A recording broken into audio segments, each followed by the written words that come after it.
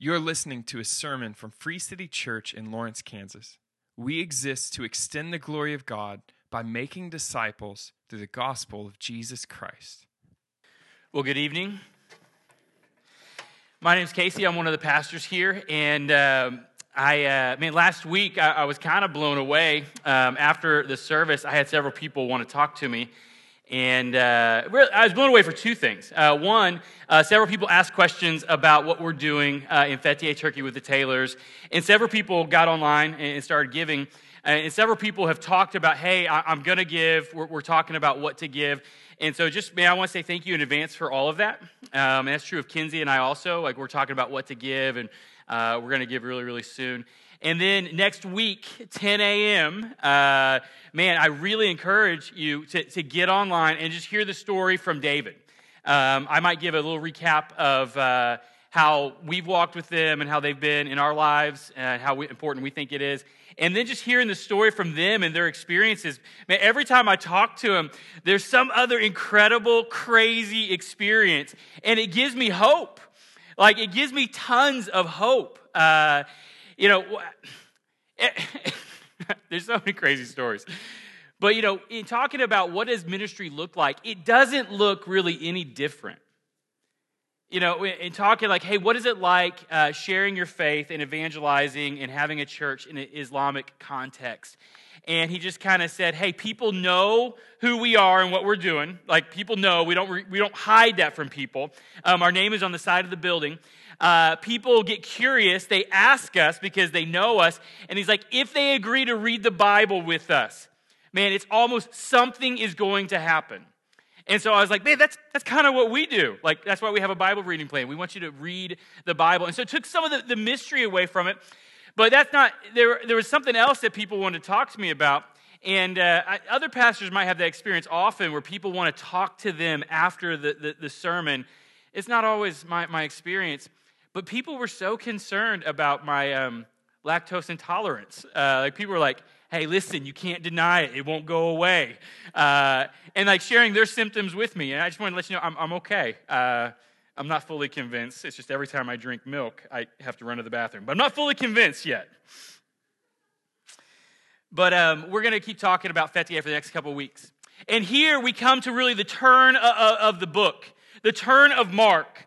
And so what's happened is Mark is recording what Jesus did and what he taught. And we've been focusing a lot on what Jesus did. And it's really showing us what the kingdom of God is going to be like how it's going to be ushered in. And we've been seeing, if you've been reading along and looking over it, you've been seeing words like immediately and moving to the next scene really, really fast. Mark is moving us really, really quickly to this moment. Last week, we talked about the declaration of Peter, that Peter stood up after Jesus said, hey, who do people say I am? And they said, man, some people say you're John the Baptist, back from the dead. Some people say you're like Elijah. Some say you're a prophet of old. But he says, who do you say I am? Which is the most important question that we could answer. Who do you think Jesus is? You have to answer that question. And Peter turns around and he says, listen, you are the Christ. And immediately, if you look in verse 31 of chapter 8, immediately he changes the subject. He says, yeah, I am the Christ. He doesn't say, no, that's crazy talk. He says, yes, and the Christ must suffer, be rejected, and must die, and must be raised again. Listen, Jesus, without an atoning death, a sacrificial, substitutionary death for the penalty of our sin, and without a resurrection is nothing. It's nothing. If Jesus didn't rise from the dead, Apostle Paul is going to say, what we're doing is completely in vain. And so it forces us, when it says you are the Christ, he didn't say you are the best teacher, or you are the best miracle worker, or you're just the most fun guy. You make everyone have positive vibes. He didn't say any of that. He said something really, really specific when he said, you are the Christ. And all of a sudden, the book really changes in a theme of first we're identifying who Jesus is by what he does and by what he says about himself. And now there's a turn, and we are walking to the cross. You know, one commentary talked about the Gospel of Mark, and it said, in some ways, half of the Gospel of Mark is his life, and the next half is the passion that we are walking to the cross of Jesus. And so it's this like climatic moment when all of these things come up, and the next thing that happens is this event that is full of emotion, like all over the place. Like, have you ever had an experience? Like you knew something, like you could tell someone something about this thing, or you could like talk about what it is, like you could give all kinds of information, but then you had an experience and it changed everything. It changed your perspective. And yet someone else might have walked in that same event and had a very different experience. This is talking about an event like that. You know, my family, Kenzie's family is from kind of Springfield area, kind of southwest Missouri. And man, her family does the 4th of July really well. Like really, really well. Her cousin has some wedding venues, and so he has a fireworks guy. I didn't know you could have a fireworks guy. I'm a pastor, and I don't have a fireworks guy unless you count the kid that's selling me fireworks in the tent. I don't have a guy. So he gets fireworks way cheaper. You guys, if you go to the tent, we're all getting ripped off. And so like we pull the flatbed trailer out. It's like a 3-man event with blow torches, and there are all these mortar shells. And like if you've ever read headlines after the 4th of July of people who get severely hurt, and you have like judgmental, like what is wrong with them? Like I don't. I totally see how it happens. It is so addictive and it draws you in. And between the burst of light as you're running around with a blowtorch, dropping mortar shells into these tubes, and like the glory of freedom is busting all around you. You see your kid's face. And in essence, with their smiles and their intrigue, they're asking you this question: is my freedom worth the danger? And I'm like, yes. And it just builds, and every year it has to grow, and it has to have this crescendo or decrescendo. I didn't do piano long, so I'm not for sure which one it is, where it just builds, and it builds, and it builds, and then every year it has to be bigger. It's exhausting. My kid's face, man, full of intrigue, like, look at this. And then there's another experience. I also see my wife's face, and it's a very different experience. Like, it's the look of fear and the look of whatever happens to you, you deserve it. But like an event that different people can walk away with very different experiences. To one, joy and intrigue and wonder. To another, like, I don't even know what that's all about.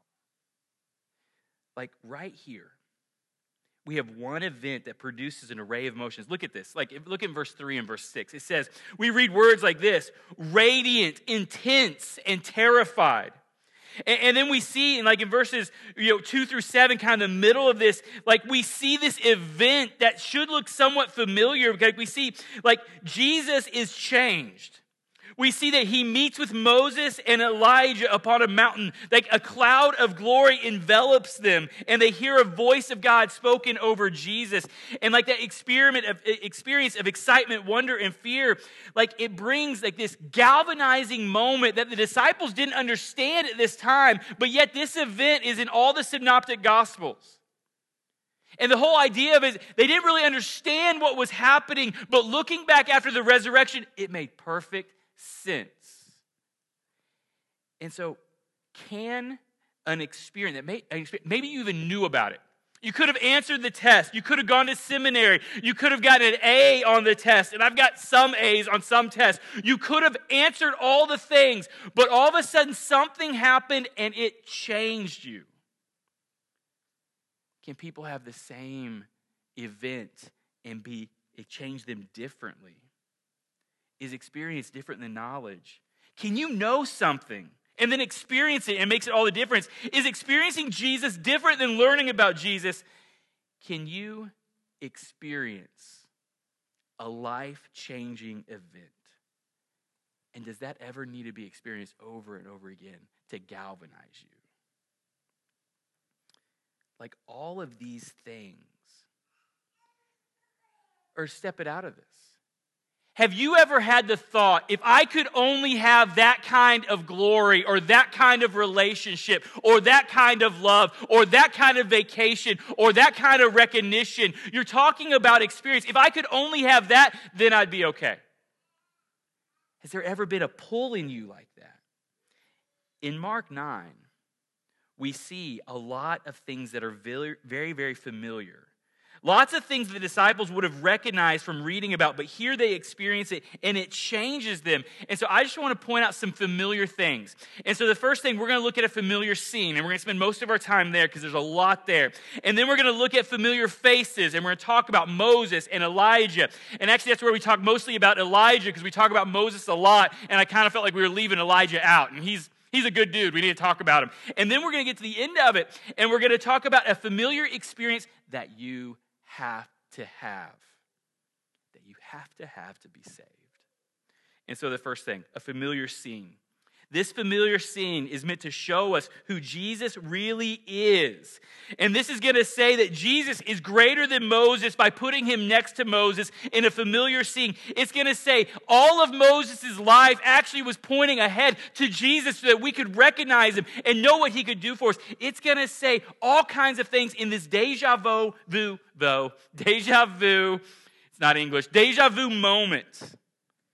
In this aha moment that connects what is to come with what has already transpired. And so like these familiar names and words and descriptions, they're not accidental. They're meant to galvanize what we have to believe about Jesus. And so the first thing that we see, a familiar setting. Like it's intended to tell us something important about Jesus. Look at verse 1. It says, and he said to them, truly I say to you, there are some standing here. This is right after Peter said, you are the Christ. And right after he said, the Christ has to come, suffer, be rejected, die, and be resurrected. And Peter said, that's crazy talk. And he says, get behind me, Satan. He says, now this, he said to them, truly I say to you, there are some standing here who will not taste death until they see the kingdom of God after it has come with power. And then a week later, they have a camping trip. And so everything about Jesus has been declared, you are the Christ. And he came back with, yes, I am. And I'm not going to live out my life the way you think it is. I'm not just going to rise to power and take the throne. To rise to power and take the throne, I have to go through the cross. And so look at this. In verse 2, it says, after 6 days, so 6 days later, Jesus took with him Peter, James, and John and led them up a high mountain by themselves. And he was transfigured before them, and his clothes became radiant, intensely white, as no one on earth could bleach them. And there appeared to them Elijah with Moses, and they were talking with Jesus.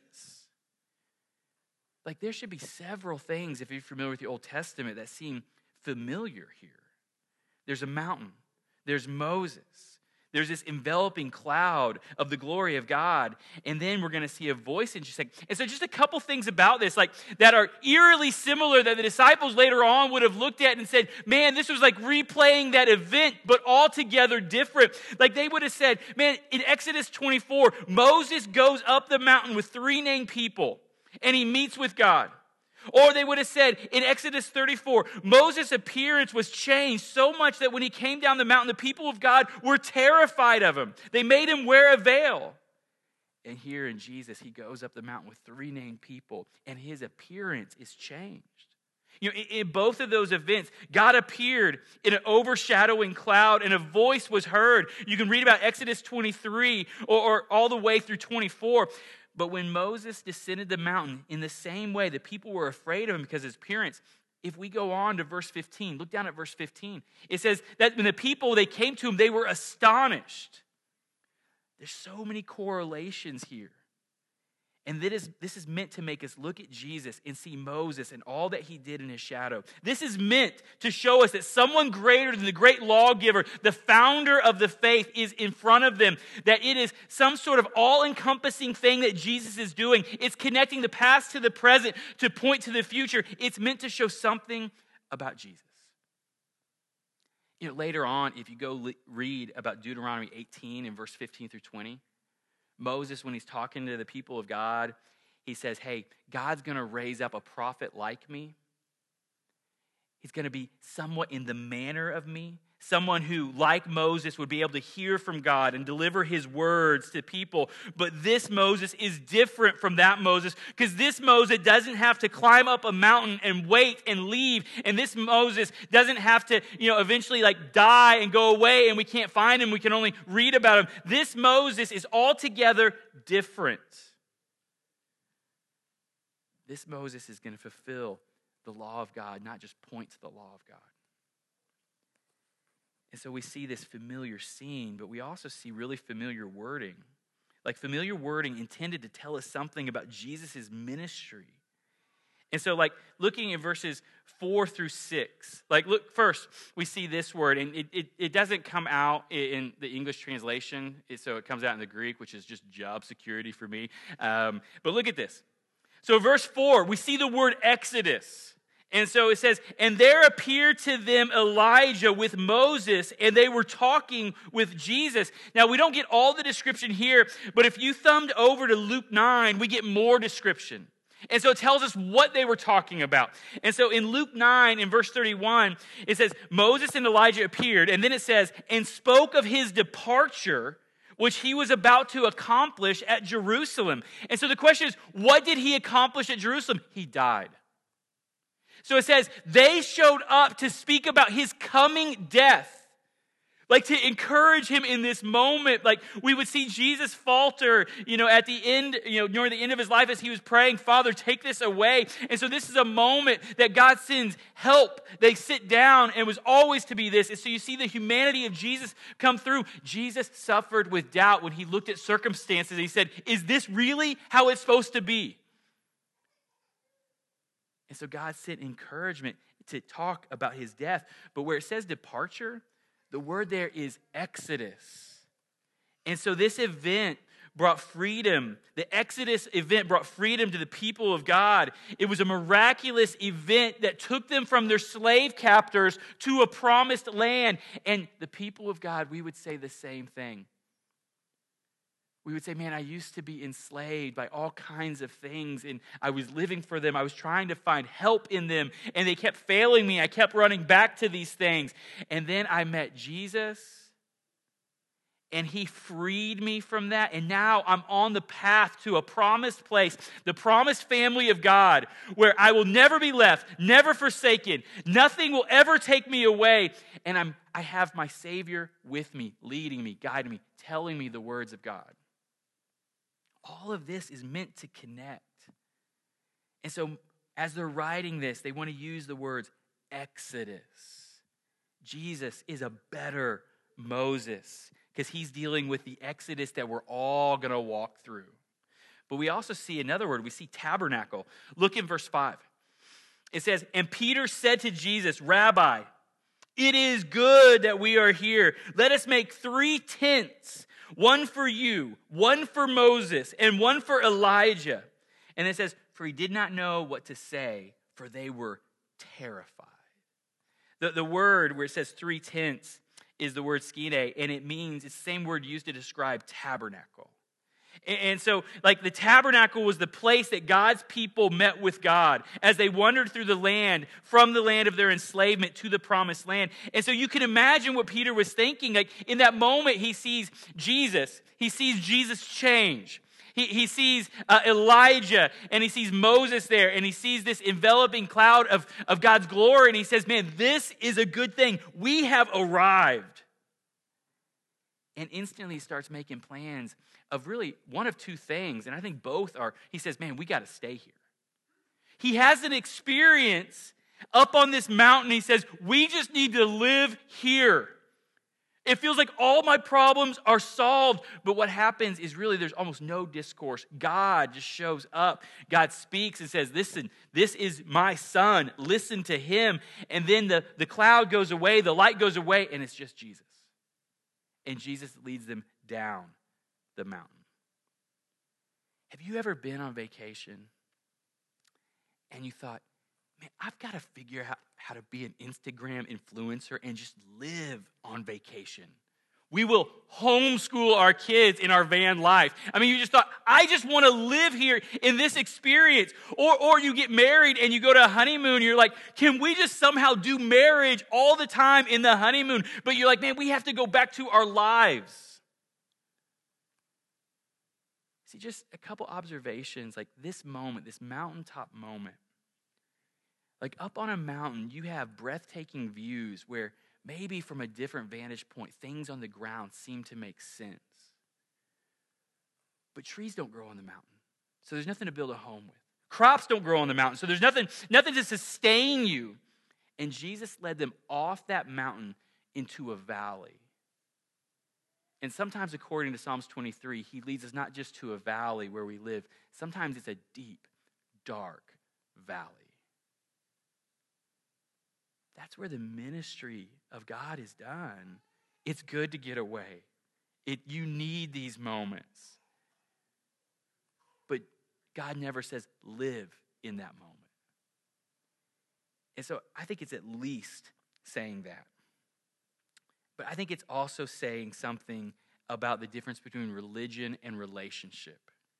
You see, when he said tabernacle, when he used the words, we need a tabernacle. Every religion has some things. It has a place that you're supposed to go to meet with God. And then it has priests who do things to help you manage meeting with God. Like all of these things are built around to help you get there or to help protect you from God.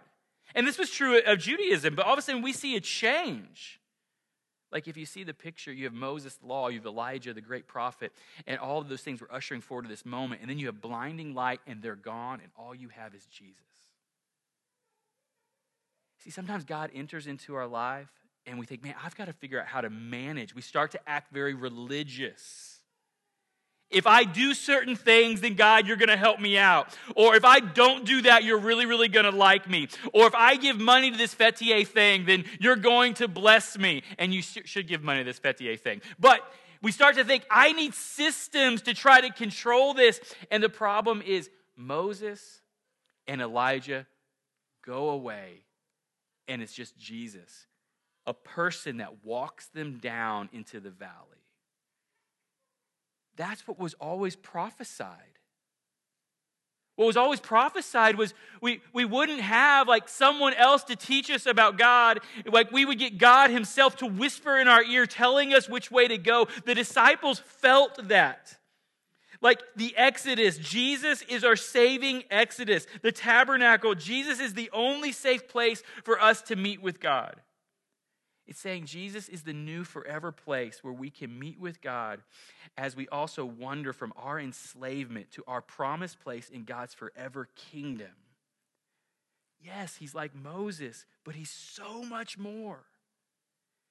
And the final thing on this, we also hear a familiar voice pointing to a new and final focal point. Look at verse 7. It says, and a cloud overshadowed them. And a voice came out of the cloud, this is my beloved son. And we've already heard that back in Mark chapter 1, verse 11. This is my beloved son. But then it says, listen to him. And on a side note, I just want to say, that is everything that you need to understand to become a Christian. You need to look at Jesus and say, this is the Son of God. Like he's not just a prophet. He's not just a guy that came to make us live better. He's not just a miracle worker, no matter how great. It's the Son of God. And then this next part, listen to him above all other things. Listen to Jesus. And then verse 8, and suddenly looking around, they no longer saw anyone with them, but only Jesus. Like I think Mark is telling us what happened. But I think in the events that he's disclosing what happened, he is saying something incredible. He's saying Moses is gone. Elijah is gone. And Jesus is the bridge that connects God and humanity. Jesus is able to give what Moses and Elijah could only point at. Jesus is the place that we meet with God because he would become the ultimate sacrifice to end all sacrifices. Because of Jesus, we don't need some sort of pilgrimage to prove our loyalty to God, because Jesus proved his loyalty and gives us his loyalty. Because of Jesus, we don't need a priest. That's what Hebrews is all about. We don't need someone else to go between us and God. We just run to Jesus. Like so much in this. This says Jesus is all we need. The first point, and I told you the other ones are going to be short. I swear. We see a familiar scene to help us understand who Jesus is greater than those who he's talking with, and he deserves our attention and investigation. But we see other familiar things. We see familiar names and faces pointing to who Jesus is. Now, I want to back up, and I just want to read verses 4 through 13, and we're going to give Elijah some love here. And so, but 4 through 13, just listen, look at the names and faces. It says, and there appeared to them Elijah with Moses, and they were talking with Jesus. And Peter said to Jesus, Rabbi, it is good that we are here. Let us make 3 tents, one for you, one for Moses, and one for Elijah. And he did not know what he was saying, for they were terrified. And a cloud overshadowed them, and a voice came out from the cloud. And it said, this is my beloved son, listen to him. And suddenly, looking around, they no longer saw anyone with them, but Jesus only. And as they were coming down the mountain, he charged them to not tell anyone what they had seen until the Son of Man had risen from the dead. So they kept the matter to themselves, questioning what this rising from the dead might mean. And they asked him, what do the scribes say? Why do the scribes say that first Elijah must come? And he said to them, Elijah does come first to restore all things. And how is it written of the Son of Man that he should suffer many things and be treated with contempt? But I tell you that Elijah has come. And they did to him whatever they pleased, as it is written of him. You know, in Matthew 17, we get this description, a very, very similar thing. And the disciples, there's a commentary where Matthew steps out and he says, man, we knew he was talking about John the Baptist. That John the Baptist came like Elijah to usher in the kingdom of God. And what happened was we did everything to him. Beheaded. Like, it's not by accident that Moses and Elijah meet Jesus on that mountain. Like, by focusing on this scene, we've made several correlations with Moses. But man, looking at this, there's a stunning correlation that we see in the last words of the Old Testament that put Moses and Elijah together, saying what the Savior was going to do. And so 400 years before Luke happened, before Jesus entered in, and we have the account of Jesus coming to a little manger in Bethlehem, 400 years before, Malachi speaks these prophetic words. And listen to like what he says. In Malachi 4, it says this, verses 4 through 6. Just listen.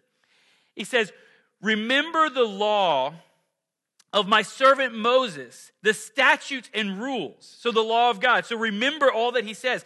He says that I commanded him at Horeb, that's also Mount Sinai, for all of Israel. Behold, I will send you Elijah the prophet before the great and awesome day of the Lord comes. And so Malachi paints this scene. You have Moses, the lawgiver.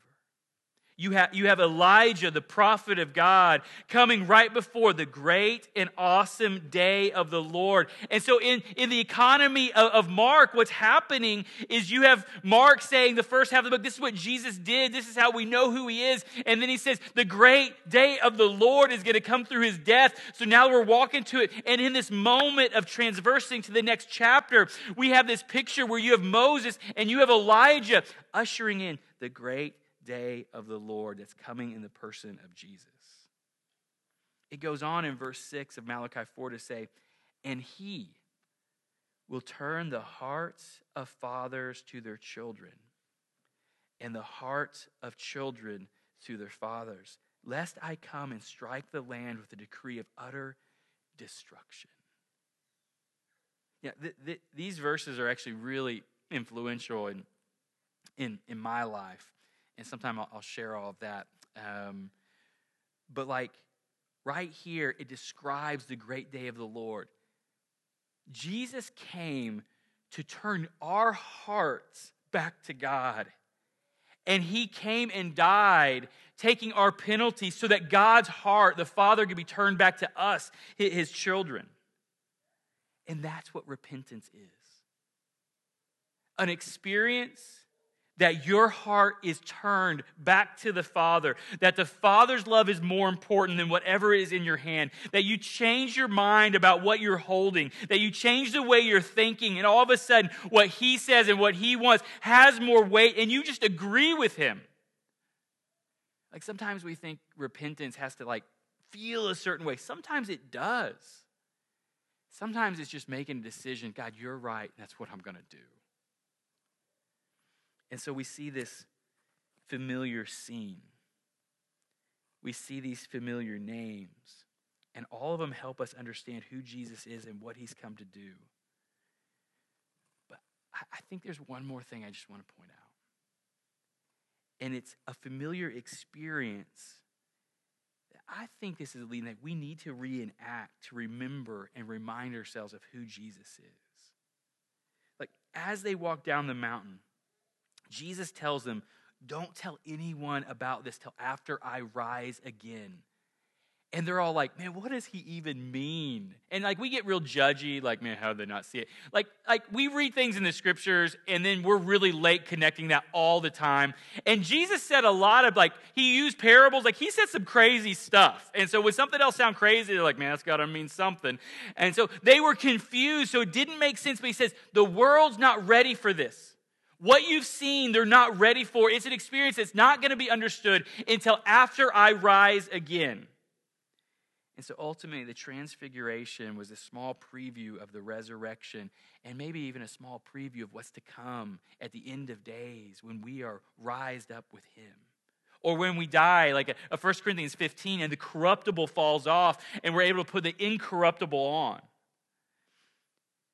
But this is recorded in Matthew, Mark, and Luke.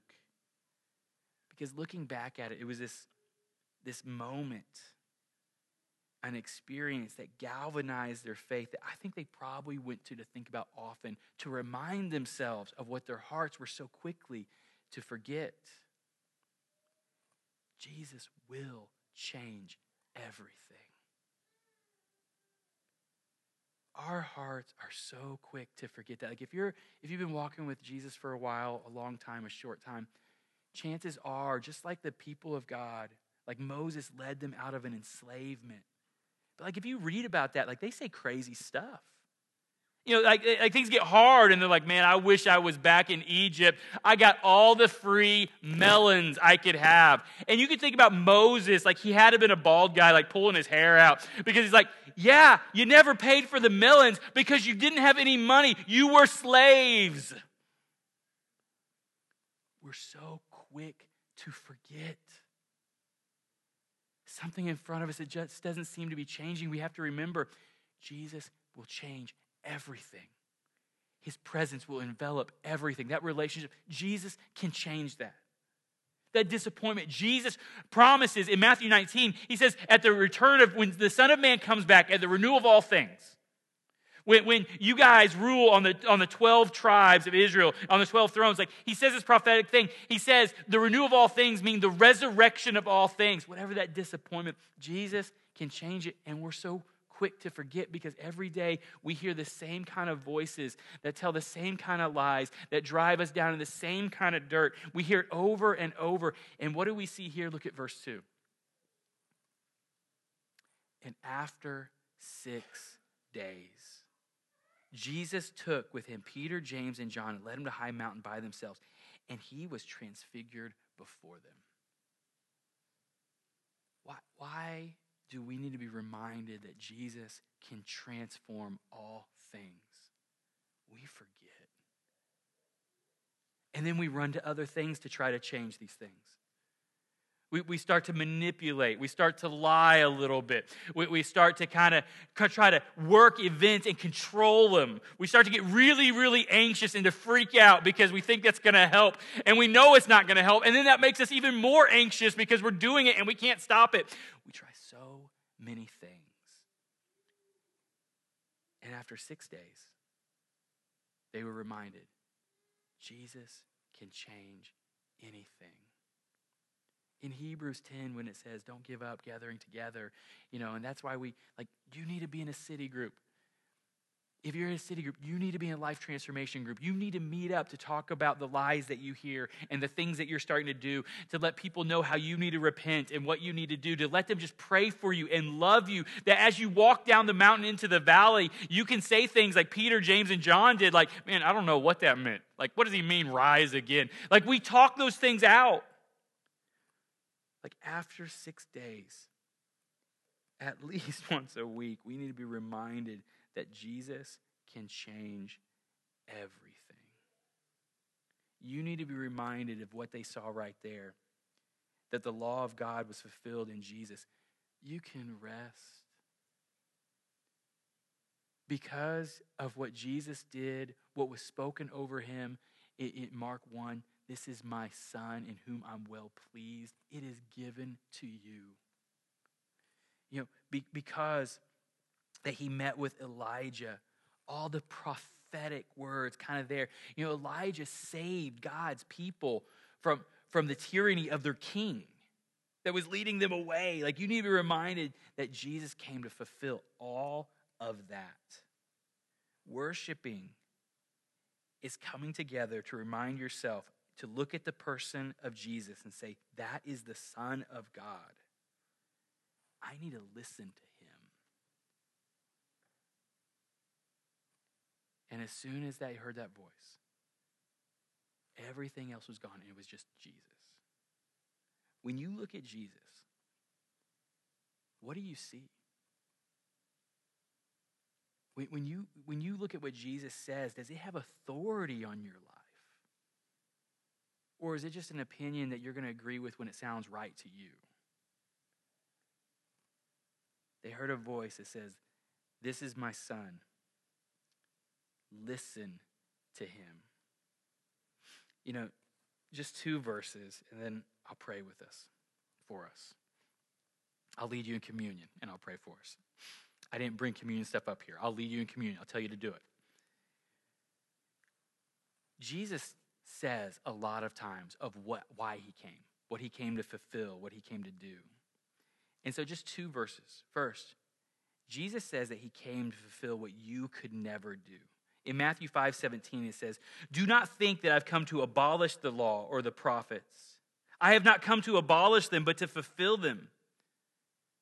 All of the law is a weight that you will never fulfill, no matter how good you are, or how much people like you, or how giving you are. You'll never fulfill it. It was meant to push you. It leads us into, show us what abundant life is. It shows us what it's supposed to look like, but we can't do it. And so Jesus says, don't think I've come to abolish them. I came to fulfill them. And so we see Jesus talking with Moses, the pointer, the fulfiller. Jesus says this. Jesus says that he came for those who know that they need him. In Luke 5, verse 32, it says, I have not come to call the righteous, but sinners to repentance.